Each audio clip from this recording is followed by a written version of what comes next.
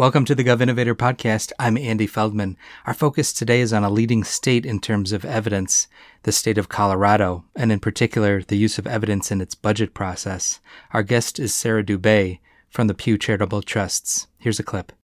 They're focusing on investing in programs, again, which is great, very important, but also on building evidence so that more proven programs will be available to residents in the state over time, right? So they're investing in evaluation and committing to prioritizing the use of evidence in decision-making for years to come, which is a really forward-thinking approach. And I think one of the things that makes Colorado a leader in this field.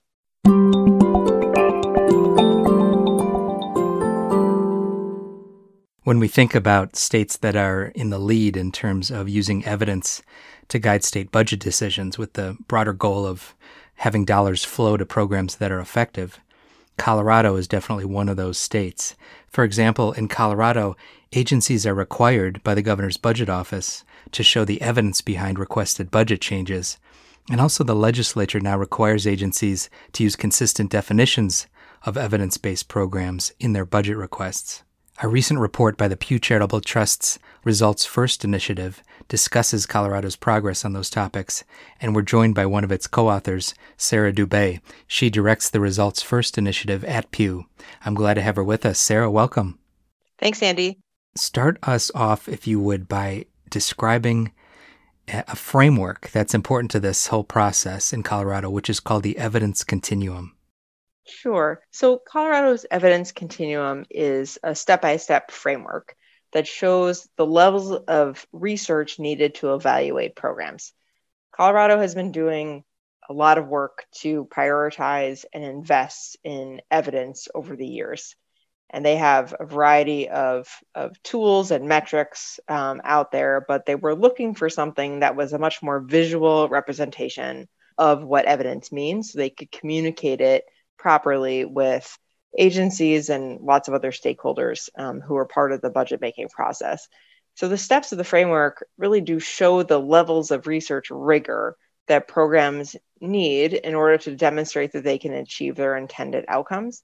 And it also is really important in that it represents what additional support and research is needed to get there. So all programs that go up for funding don't need to be at the top tier. And that's okay. The point of the continuum is to show that there are various levels of evidence and to understand how programs that are requesting funding or requesting reductions in funding fit along those steps. That's really helpful, Sara. And we should note for listeners that if you want to click on the link to the report, which I'll put on the podcast webpage, the evidence continuum is figure 1 of the report.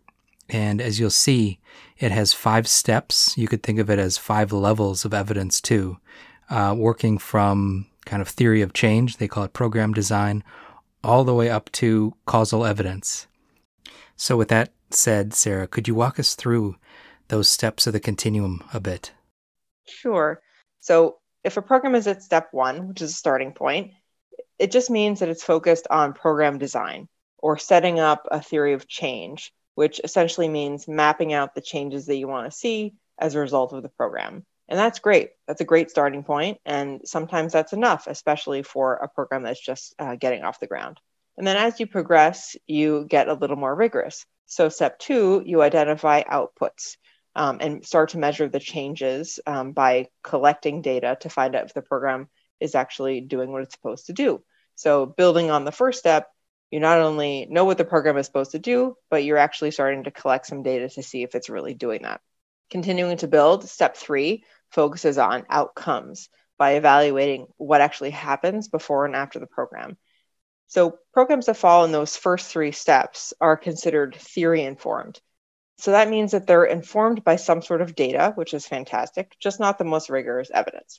And then as you continue to walk up that staircase, you find more rigorous evidence. So step 4, you do what they call attain initial evidence, which means that you test program participants against a comparison group. And then in the final step, you attain causal evidence, as they refer to it, by conducting experiments to show the program and no other factors actually causes the effects that it's having in the world. And the idea is that programs that have those consistent positive effects in that final step are considered proven. And again, Colorado was not trying to get all programs to step 5. And Colorado is not only funding programs that are at step 5. It simply creates a visual representation of where programs are on their evidence journey and is able to help prioritize funding for certain programs. And then also to prioritize programs that are in need of additional evaluation or additional research in order to continue moving up that scale. With that background on the evidence continuum, Sara, would you walk us through the highlights of how Colorado weaves evidence into the budget process in terms of the governor's budget office, which goes by OSPB, working with agencies, but also in presenting those budgets to the legislature? Sure. So, beyond the continuum, OSPB has been prioritizing evidence in their work and in their funding decisions for years now by, as you said, requiring agencies to include evidence in their budget requests. And that includes things that you expect, like increasing funds for programs or funding new programs, but they also include in things like reductions in funding. So if agencies are proposing that a program be have less funding or even be eliminated, they require evidence of effectiveness to help back up that decision. So it's been a very consistent effort for Colorado to use evidence even beyond the continuum. But specifically thinking about the continuum, when submitting their budget request to OSPB, state agencies follow the continuum by assigning each program that they're putting up for funding or reduced funding a level on that scale in their budget request form. And then OSPB and the agencies use that rating when briefing the governor and the legislature to talk about how well those programs have achieved their outcomes and whether or not they should be funded. And then the last step is the legislative staff of the Joint Budget Committee, which is the legislative fiscal leadership, reviews the program requests from the governor along with those evidence ratings, and then weighs those findings along with other sources like cost-benefit analysis to determine whether or not the program should be funded. So it really is safe to say that Colorado has successfully incorporated evidence into all aspects of their budget process across branches using the continuum and also many other measures as well.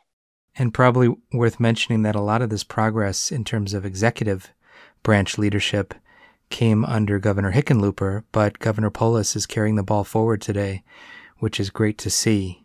Switching to the legislative side, though, there was a piece of legislation passed that was important in terms of creating consistent definitions of evidence. If you can say a few words about that.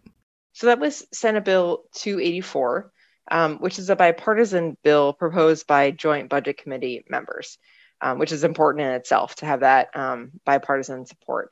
And it, as you said, it sets new definitions for evidence-based programs that emphasize what the evidence says about program outcomes, which is important. But even more importantly, it aligns with the steps in the evidence continuum. So both the legislature and the executive branch are very much on the same page about what evidence means. And that's why it's important. It's important because it means that both branches are singing from the same song sheet. It's creating consistency across the branches in terms of how they talk about evidence and how they fund evidence-based programs, and then really a solid foundation for evidence-based policymaking in the state and for years to come. A final question for you, Sara, in the time we have remaining, which is maybe the most important question. Have these nation-leading practices around evidence actually had an impact in good government in Colorado? And if so, can you give us an example? So I think there are two things that come to mind for me, Andy. Thinking about the continuum itself, it's really helped to change the way that agencies consider evidence in their budget requests. In the last year's fiscal budget, agencies asked for increased spending for programs that averaged a 3 on the continuum, so right in that mid-level range.